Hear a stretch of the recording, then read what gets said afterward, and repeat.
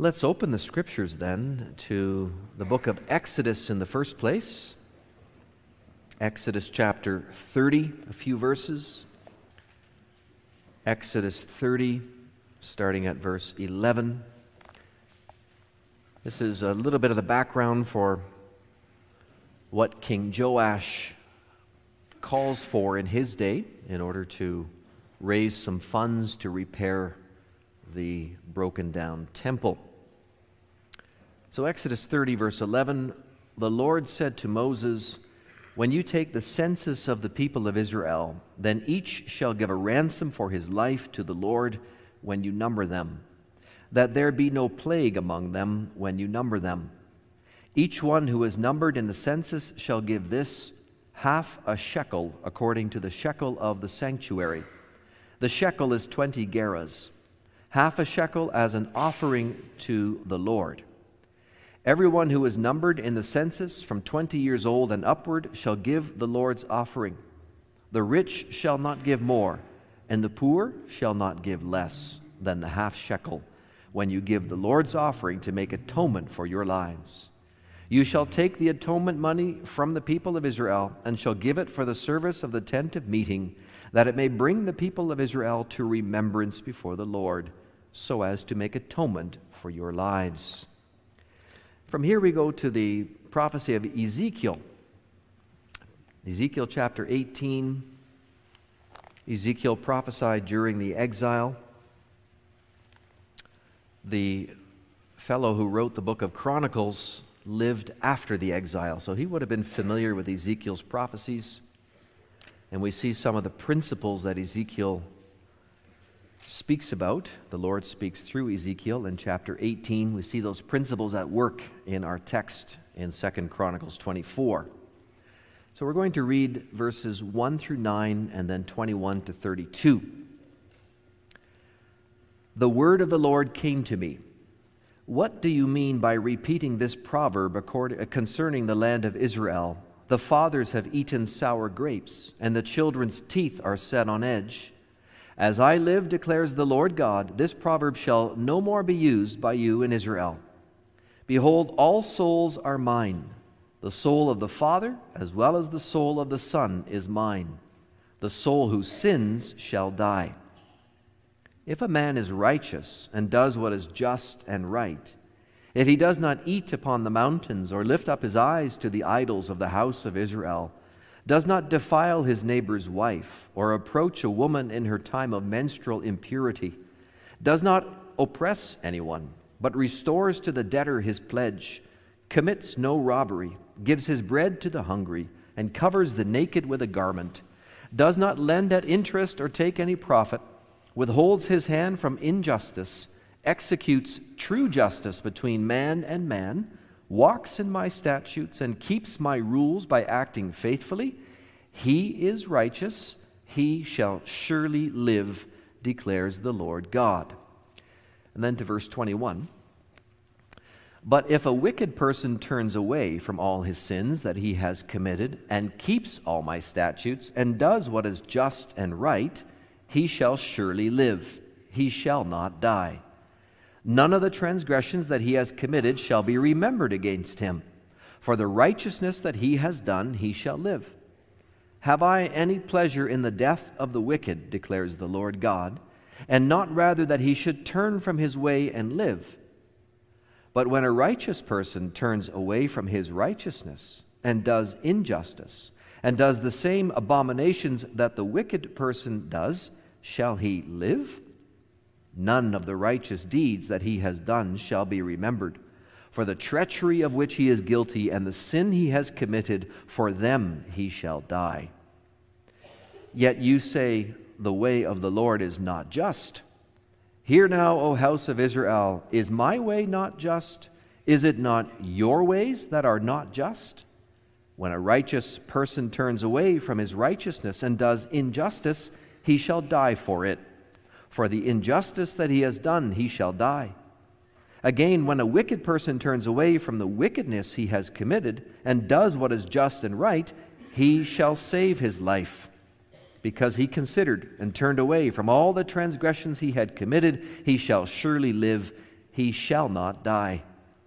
Yet the house of Israel says, the way of the Lord is not just. O house of Israel, are my ways not just? Is it not your ways that are not just? Therefore I will judge you, O house of Israel, everyone according to his ways, declares the Lord God. Repent and turn from all your transgressions, lest iniquity be your ruin. Cast away from you all the transgressions that you have committed, and make yourselves a new heart and a new spirit. Why will you die, O house of Israel? For I have no pleasure in the death of anyone, declares the Lord God. So turn and live.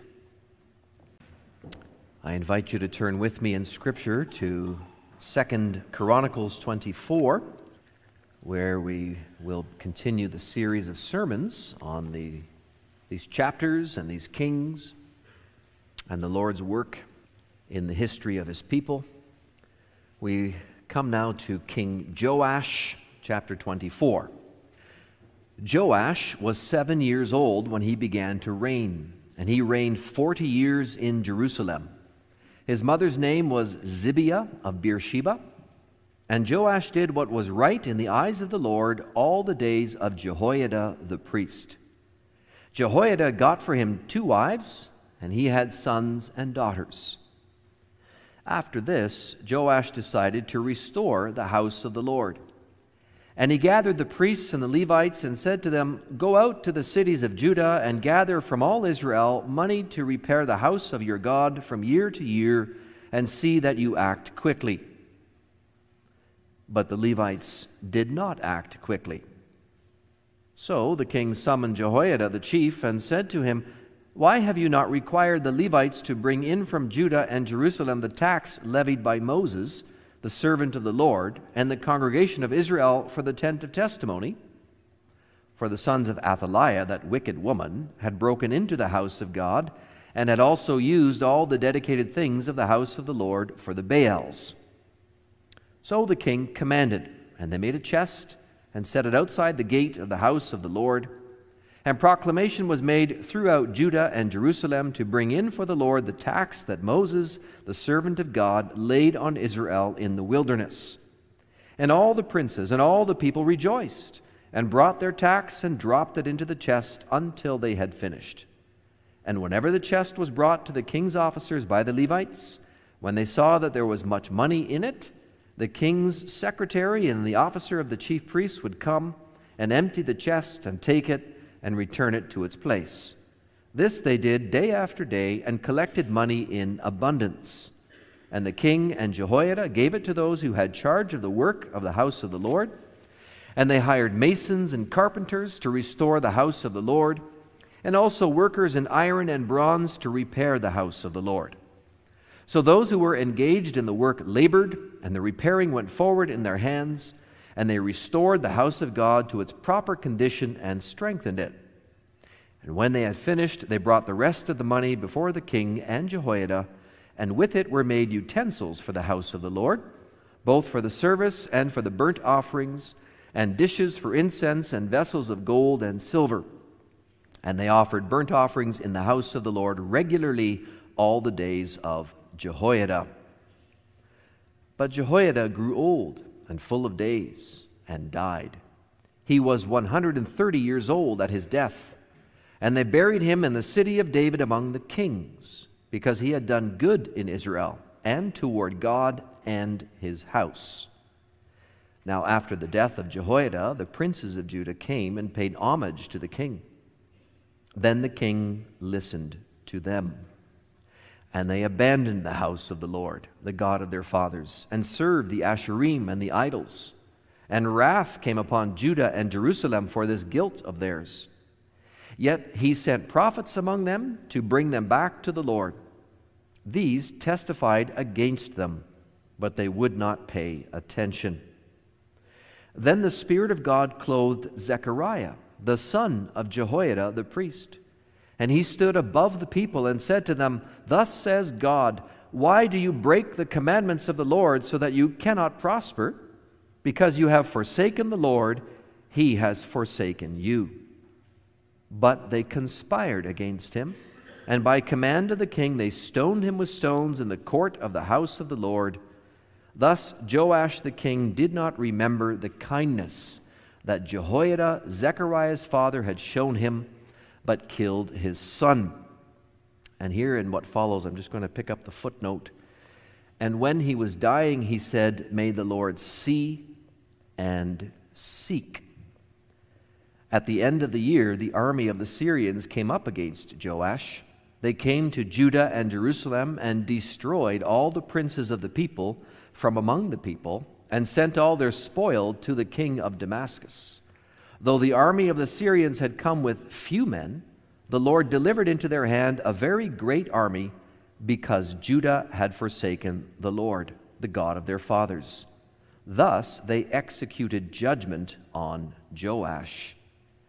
When they had departed from him, leaving him severely wounded, his servants conspired against him because of the blood of the son of Jehoiada the priest, and killed him on his bed. So he died, and they buried him in the city of David, but they did not bury him in the tombs of the kings. Those who conspired against him were Zabad, the son of Shimeath, the Ammonite, and Jehozabad, the son of Shimrith, the Moabite. Accounts of his sons and the many oracles against him and of the rebuilding of the house of God are written in the story of the book of the kings. And Amaziah his son reigned in his place. That's as far as our text goes. Brothers and sisters in Christ Jesus our Lord, how good are you at keeping your promises? We make all kinds of promises. When you, for example, promise to take out the garbage or clean your room before the day is out, do you keep that promise regularly? When you promise to meet someone at a certain time, do you always remember to do that? When you say that you'll do something for somebody, you made a commitment, have you ever failed to do that? How often do you keep your promises? Would you say 80% of the time? 90%? 100%? Will anybody say? And then there are the weighty promises that we make to God. For example, at our profession of faith, or we speak promises before God on our wedding day, or when we have our child baptized. How are we keeping those promises? How are we doing with that promise to crucify our old nature and forsake the world? What about the promise to love our wives, just as Christ loves the church, or to respect our husbands as the church respects Christ? How well are we doing? What about the promise to teach our sons and daughters, to model for them the Christian way, to explain to them the covenant of the Lord, His great salvation in Jesus Christ, as well as His commands for us to follow? Do we keep that promise? Is there even a single one of these promises that any of us can say, I've kept it in its entirety, I've kept it 100%, I have kept this promise perfectly?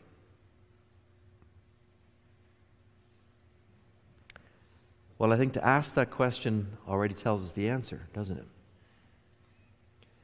It's a humbling thing to admit that we fail, that we are promise breakers, that we are people who have a hard time keeping our commitment, and we can never keep it perfectly. We fit right in, when you come to think of it, to this whole line of the kings of Judah, don't we? We've seen this over and again. The kings vacillate, we vacillate. The kings go up and down, we go up and down. We try to serve the Lord, we come up short like they so often did. When it comes right down to it, we're all like a bunch of yo-yos. Up and down in our commitment. Well, thanks be to God then that though you and I fall short repeatedly, the Lord our God never does. That'll be our theme this afternoon. The Lord keeps his covenant. Simple, profound. The Lord keeps his covenant. Bountiful grace will be our first point, and patient discipline the second. Well, we pick up the story of the boy King Joash when the Lord, as we saw last time, had rescued the line of David from near extinction. He restored the 7-year-old offspring of David to the throne. And then chapter 24, it begins with an overview of the king's service in those opening 3 verses, and we notice 3 things are said there. Joash reigned for 40 years. Secondly, Joash did right in the eyes of the Lord, and then there's a qualifier, all the days of Jehoiada the priest. And the third thing, the Lord gave to Joash sons and daughters. Now, these are not just random facts, just happen to be laid out there, not just the product of an ordinary life, but rather each of these is a gift of grace from God, as he promised these gifts. Let's just go through them a moment. Take the 40-year reign. That's a long time to be king. If you go through the history of all the kings, there's not that many that got to 40 years. Joash's father, Ahaziah, only 1 year. Remember, he was a wicked king. Grandfather Jehoram, also a wicked king, 8 years. In God's covenant with his people, he promised a long reign for those kings who kept the Lord's commandments. That's in Deuteronomy 17. David reigned 40 years. Solomon reigned 40 years. And now Joash reigned for 40 years. And lest we get on the wrong track, we should understand that the gift of a long reign was not something that each of those men deserved. It's not something they earned, as if God owed it to them to give them a long reign because they were obedient. That's not how God's covenant gifts work. When God blesses with covenant gifts, it's always his free choice to bestow them. He promises blessings to encourage and to stimulate and give extra incentive to us to go about our duties. Just like when a father, maybe some of you did this recently, father or mother asks their children to do a bunch of chores around the house, your Saturday chores, some cleaning, some vacuuming, some straightening up, some whatever.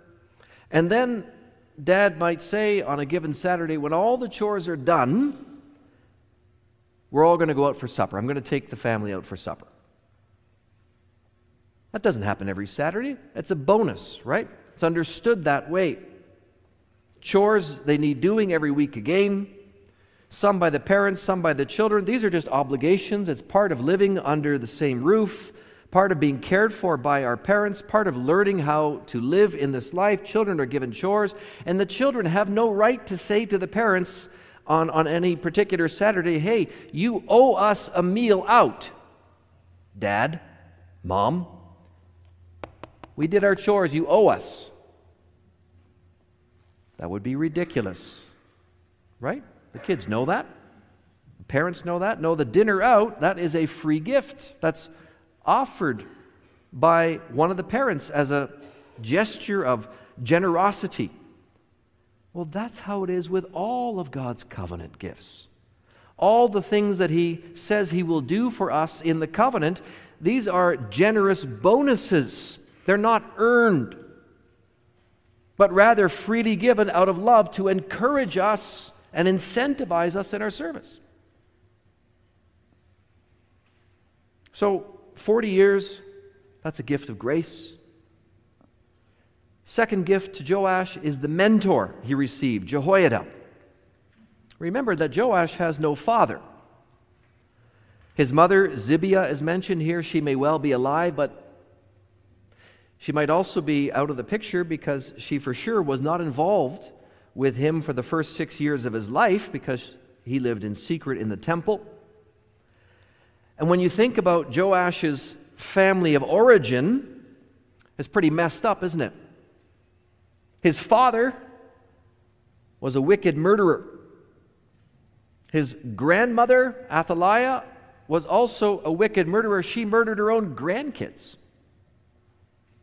Joash, on the one side, is a descendant of David, a man after God's own heart, but there's a lot of Ahab in the family tree, isn't there? There's a lot of Ahab and Jezebel's influence in his life and in his world. He had uncles and cousins over on Ahab's side, or he did until they were dead, killed by Jehu. What chance did this Joash have to grow up in faithfulness to Yahweh with a grandmother like Athaliah and a father who was also wicked? Well, that's where this Jehoiada comes into the picture.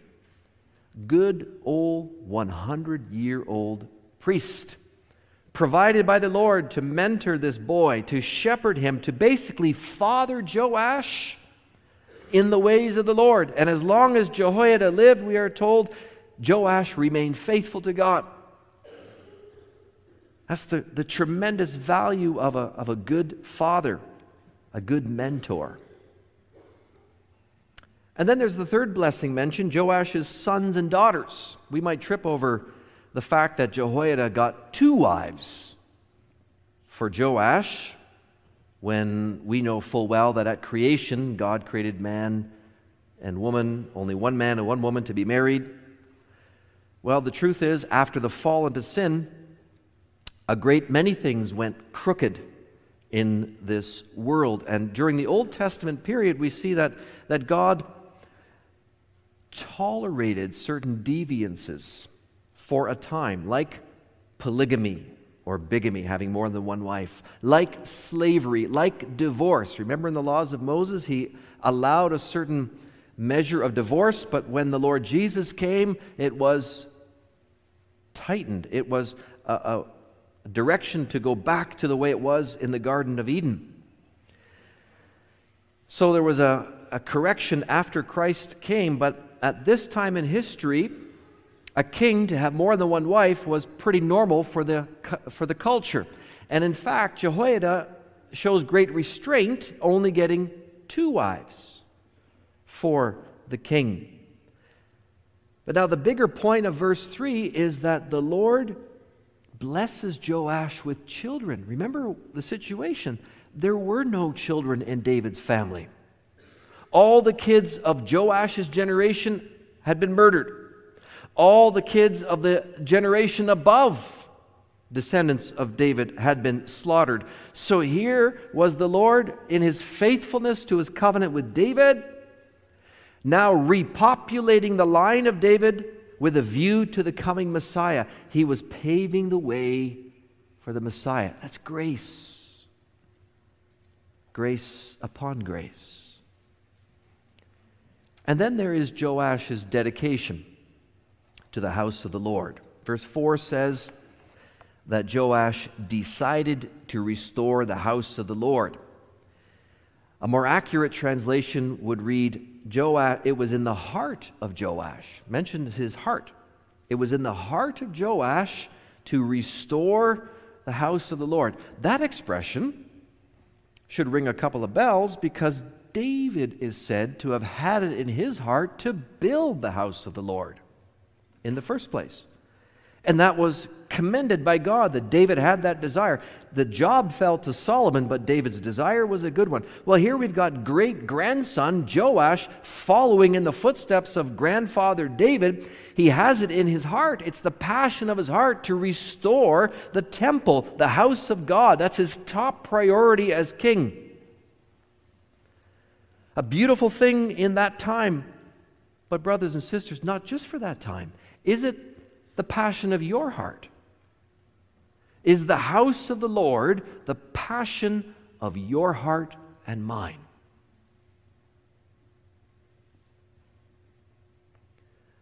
Now maybe you're thinking, wait a minute, we don't have a house of the Lord like Joash did. There's no temple in Jerusalem anymore that is a particular building where God dwells.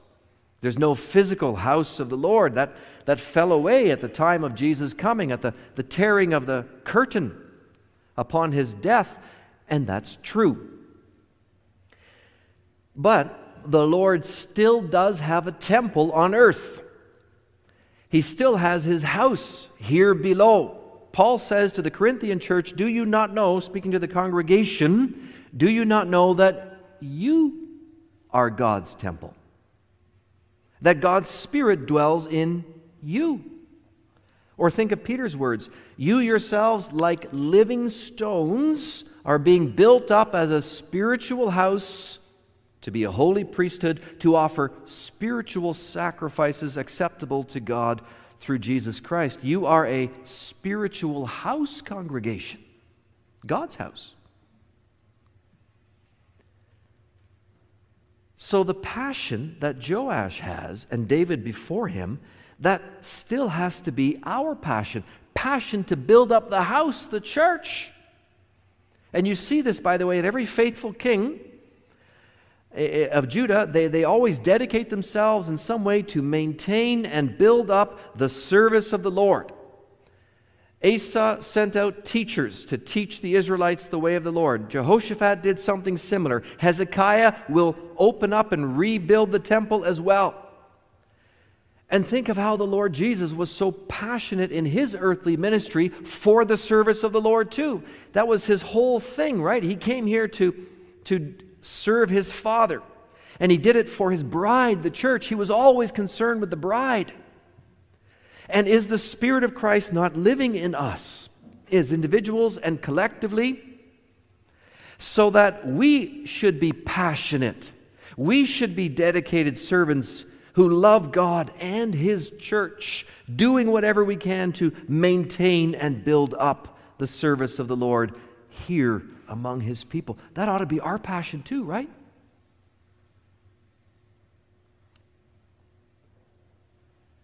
What does that passion look like? Well, certainly, as it mentions here in this 24th chapter, it includes each of us giving financially of our blessings to help keep a roof over our heads and the lights on every Sunday and through the week, so that we can worship and have catechism and do so many other things in the building. Certainly, we all should be passionate to see that the church is financially well supported in the ministry of the gospel. But that's just the starting point, isn't it? We are the spiritual house of God, we the people. We are the spiritual stones, called to offer spiritual sacrifices to God, to give our hearts to God and to one another. That's got to also be part of church building. We give our talents, we give our abilities, we give our time for service in church and kingdom to help one another, to encourage one another, to care for one another in physical and spiritual ways as needed. We also spread the gospel so that others can be brought in and the church can be added to and built up as well as preserved. To care for one another in all these ways, to do that in good days and bad, to pray with one another, to pray for one another, to together help each other find our peace and joy. Knowing that our Lord Jesus Christ purchased that peace and joy for us, each of us should be zealous in these and many like ways. Zealous for the house of the Lord. Are you praying for that? Are you active in Ancaster Church? Or if you're not a member here, are you active in your own congregation? Are you switched on and plugged in? And if not, where's the passion? Pray for that passion. Joash actually surpasses his mentor. Did you notice that? Joash actually outdoes Jehoiada the priest in zeal. Even though Jehoiada had been high priest for a long period of time, all through Joash's younger years, though he was in charge of the temple and on his own authority could have issued that Mosaic tax and could have started the work of restoration, could have at least brought it to the king's attention, he never did. And when Joash issues a command for the Levites to go and gather the necessary funds from the people in order to undertake the repair work, we read in verse 5, but the Levites did not act quickly. Joash had said, do this and do it fast. And the Levites just dragged their heels. Well, who's in charge of the Levites? That's Jehoiada. Jehoiada is dragging his feet. Why? We don't know. We're not told why. But here we see that even the best of men have their weaknesses and shortcomings. Jehoiada was certainly faithful overall, but here was one of those times where he wasn't keeping his own commitments. And King Joash even has to reprimand him.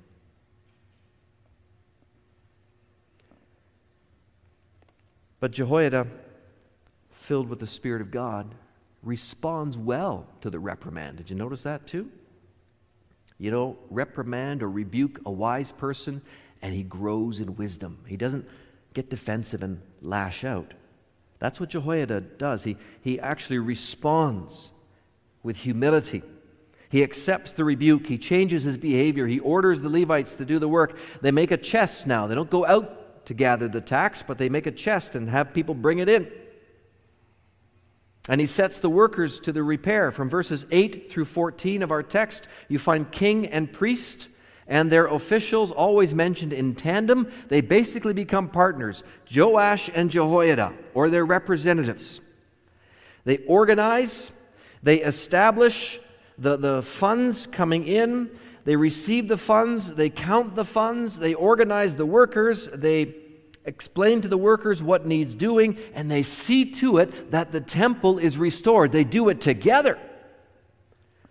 There's no competition here between priest and king, between these powerful figures in the kingdom. No one clamoring for the credit or the glory. Instead, we see humble dedication by both authorities to the same cause, namely stimulating the people of God to faithfully serve and worship their covenant God.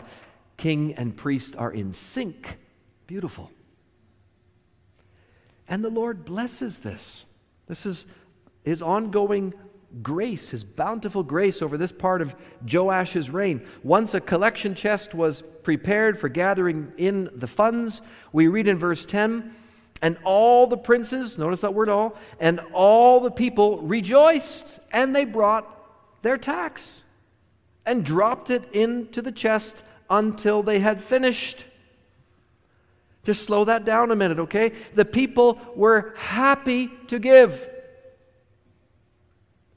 They were rejoicing for the opportunity to give for the service of the Lord, for the repair of the temple. They were cheerful givers. And they kept giving until they had more money than they knew what to do with. The temple was faithfully repaired by all the various workers. They even had money left over to make new utensils for the inside service of the sacrifices and so on. This is how it went. This whole picture is like a repeat of how it was when the tabernacle was first set up in the days of Moses. People brought their money. You can read about it in Exodus. They brought their money, and they brought their money, and they brought their money until Moses had to say, don't bring any more money. We've got more than we need. David had the same in his day, preparing for the temple that Solomon would build. All kinds of silver, all kinds of gold, all kinds of metal poured in, and David himself gave abundantly. How can that be, brothers and sisters, that this comes about, that all the leaders and all the people were of the same mind, that they all willingly gave of their money with joy in their hearts? How can that be unless the Spirit of Christ is in them? Unless the abundant grace of God is upon the people. The unity they have, the workers doing their work, the people bringing the money, the work being blessed and getting done in time, on time, under budget, you could say. All of this is blessing. All of this is grace from above. Let us pray for that grace to be in each one of us and upon us all together, so that we too are of one mind in our devotion to the house of the Lord, the church of God.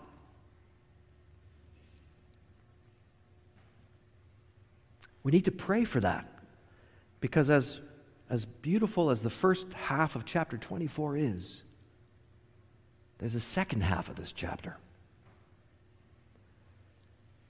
As faithful as God is to his covenant promises, how abundant his grace for faithfulness. The people, and we're like those people, are so fickle. Our faithfulness often falters, and so we need also the Lord's patient discipline. This is how the covenant relationship works. When we follow God's commandments faithfully, we can expect his undeserved blessings to follow. When your dad says, after the chores are done, we're going to go out for supper, then you work through the day and you're expecting to go out for supper. Again, not as a deserved thing, but as a treat. And this is a repeated theme all throughout Chronicles, and it remains true today. God blesses faithful living. I hasten to add that it is also true that sometimes God brings his people through trials, even though they're living faithfully. That's the tricky part for us, because we don't always know why God is sending this hardship or that hardship. We see that in the life of Job, the life of Joseph, the life of Jesus, the life of Paul. But overall, the pattern remains. God graciously rewards heartfelt obedience, just as the first half of our text shows. But then the other side is equally true. God punishes disobedience.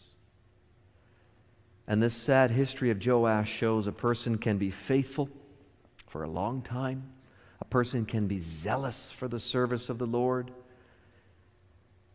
for a chunk of his life, but then turn away in the latter part of his life and suffer the consequences. There's a tragedy unfolding in chapter 24.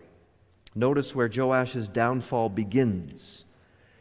In verse 17,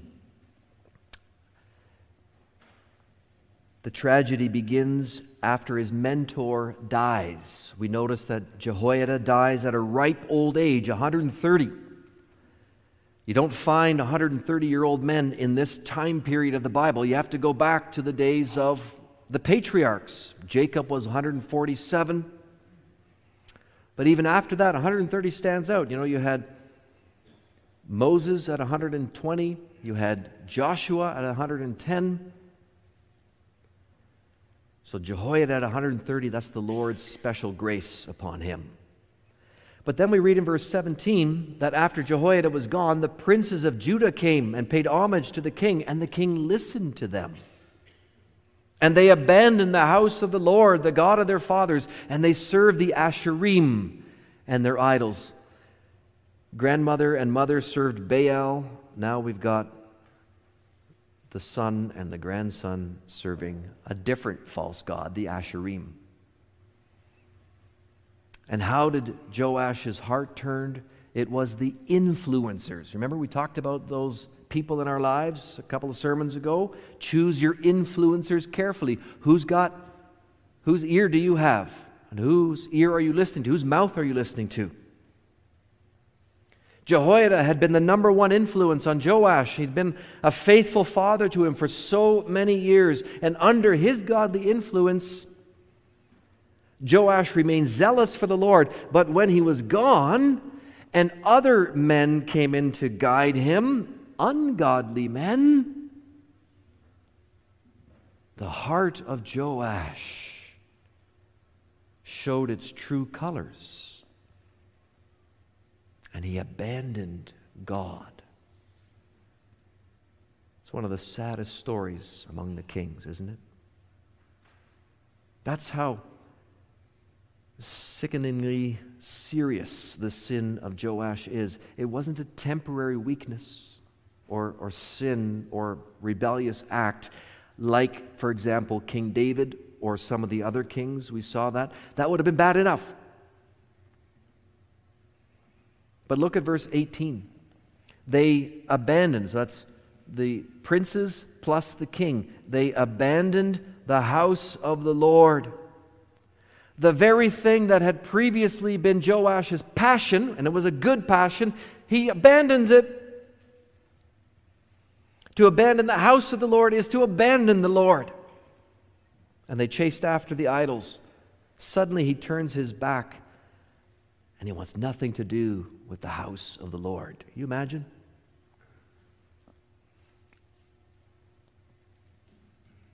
And yet these things happen. Also today, I have known men who have served as elders. I have known men who have served as deacons, who turned away completely after a time and just joined the world. And when you think back to the way they were serving, you can't even understand how they went from apparently faithful service to this godlessness. I know 2 pastors who have done the same thing. They could preach to others, but they never took the gospel into their own heart. We can't really understand that, can we? It's so sad. It is so tragic. It's the parable of the sower coming to life here. The seed that fell among the thorns, you remember that? The seed that grew up for a while, looked like faith for a while, but eventually gets choked out by some care of the world. For a while it looks like faith. It talks like faith. And yet, after a time, the seed gets choked out. So here's a hard question for you this afternoon, and for me. Is your faith, is my faith, the real deal? Am I fooling myself? Are you fooling yourself? I claim to be a Christian. You claim to be a Christian. Are we the real deal?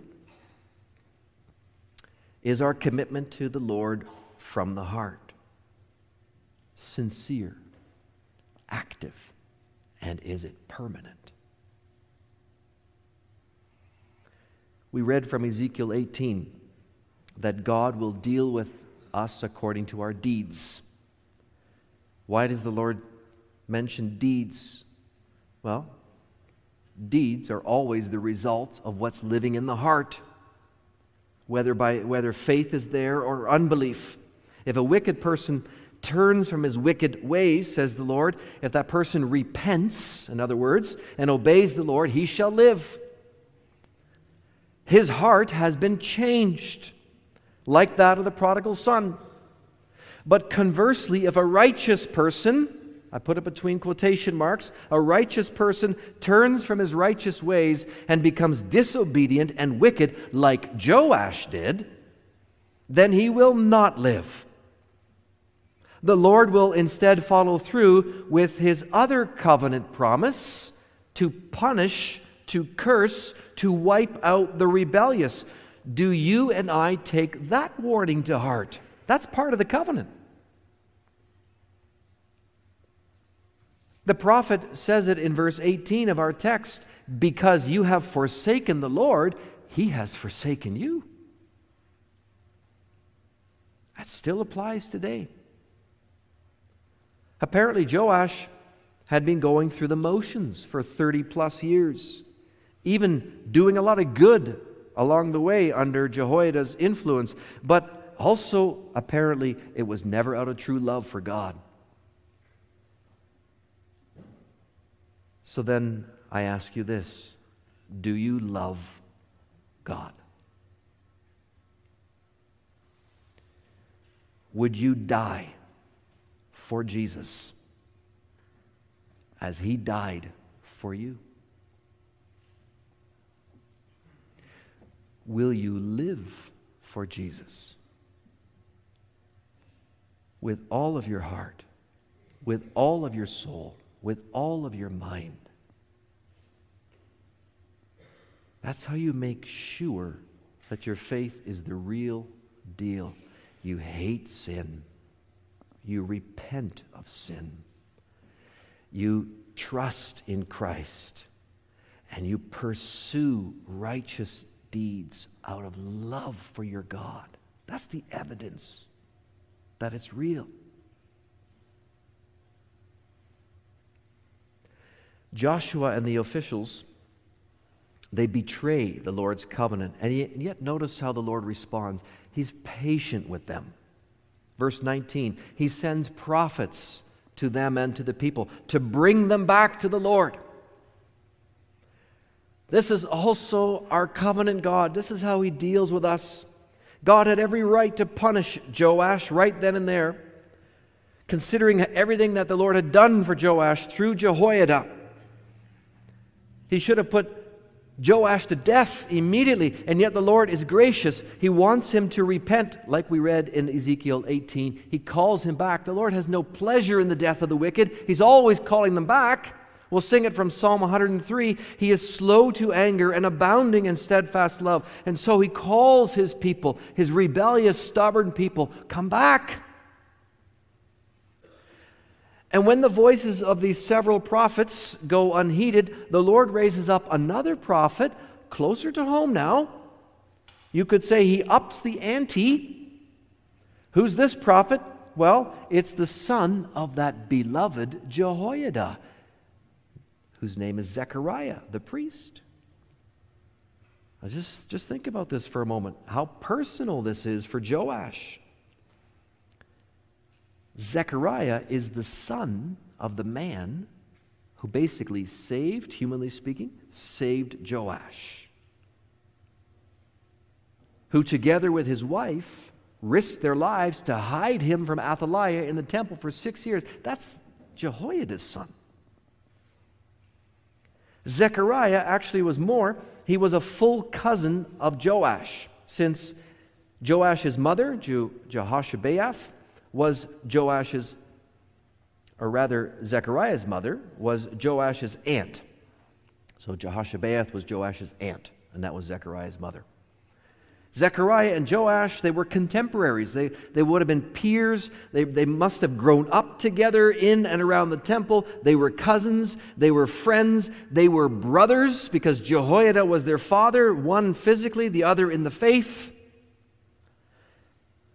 This Zechariah was close as you could have it to someone who loved Joash, like Jehoiada loved Joash, speaking to him in the spirit of his father even. But what does King Joash do when Zechariah issues that warning? Verse 21, but they, that's king and princes, they conspired against Zechariah, and by command of the king, they stoned him with stones in the court of the house of the Lord. Think about that. They stoned a priest in the court of the temple, in the very place where Jehoiada had previously protected Joash and had even brought him forth, surrounded by all those soldiers to put him on the throne. What brutal irony. Joash murdered the son of his own father, Jehoiada. Can you see in Zechariah your Savior, the Lord Jesus, a foreshadowing of what he would do? The Jews of Jesus' time murdered their own righteous brother, Jesus of Nazareth. He was son of their Father in heaven. They murdered him all because Jesus, like Zechariah, had called them to repentance and faith. They put him to death. The rebellion of Joash, it's horrendous. It's full-throttled. He doesn't stop. He doesn't repent. He has abandoned his covenant promises And yet the Lord remembers the covenant. The very name of the murdered priest says it all, Zechariah. That name means Yahweh remembers. King Joash forgot, but Yahweh remembers. He remembers everything about the covenant. Joash forgot the care of the Lord over him through Jehoiada. He forgot the covenant altogether, but the Lord keeps his covenant always, first in punishing the wicked rebels. Very soon the leaders of Judah who led Joash into sin, we read that they are killed by the invading Syrian army.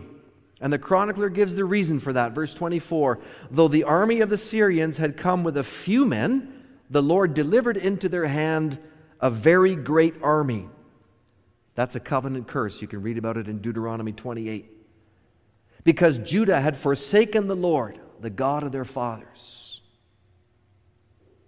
Syria wins because the Lord is punishing king and princes and people for their rebellion. Joash himself is very soon put to death. And notice that while earlier Jehoiada the priest had received a king's burial, unique in all the history of the kings, he was put into the tombs of the kings as a reward for his faithfulness. Joash the king is left out of the tombs of the kings because of his rebellion. All of these are pointers and markers, and we need to be really clear about this. The Lord keeps his covenant. Covenant breakers who do not return to him in repentance, they will suffer God's wrath and judgment in the end. Let us take that to heart, each of us, for ourselves personally. It's so easy to think about others. Think about yourself now. Don't fool yourself. And let's also be assured that no one gets away with any injustice in the end. Sometimes we have people who do wicked things or hard things, and they seem to just get away with it. They seem to live a charmed life, and everything seems to go well. Do not worry about such people. God's judgment will catch up to them. But on the other hand, those who keep the covenant, those who act faithfully like Jehoiada, they will receive the rewards God talks about. They will receive the blessings God talks about, all because he's gracious toward us. And even more important than all of that, God himself will keep his unconditional covenant promise. Remember, we've talked about that before too. There's these conditional promises, but there's also this unconditional promise. What is that? To preserve a people for himself. A people that he will rule by the true Son of David. Notice how Joash's story ends, the last verse of the chapter. And Amaziah his son reigned in his place. Despite the rebellion of Joash and Judah, the Lord puts a son of David on the throne. That's a lamp burning for the house of David. That boy, Amaziah, is a link to the Messiah. And he's on the throne because of God's unconditional promise. You see in that, brothers and sisters, that mercy triumphs over judgment. The house of David didn't deserve to go on. Judah didn't deserve to go on as God's people. And yet the Lord allows them to go on, and he's going to keep a people for himself. And ever since that lamp in David's house, it has become the light of the world at the coming of Jesus Christ. He is the great Son of David, sitting now on David's throne in heaven, ruling the world as king, head over his church. That king even came back from the dead in order to give life to his people and to give it abundantly. So, brothers and sisters, give your loyalty Give your heart, give your everything to your covenant God, not just in show. Give him your all. He's loving. He's compassionate. He's generous. He's gracious without measure. And he's faithful without flaw. Return to him, and he will return to you. Seek the Lord with all your heart, and you will find him. Amen.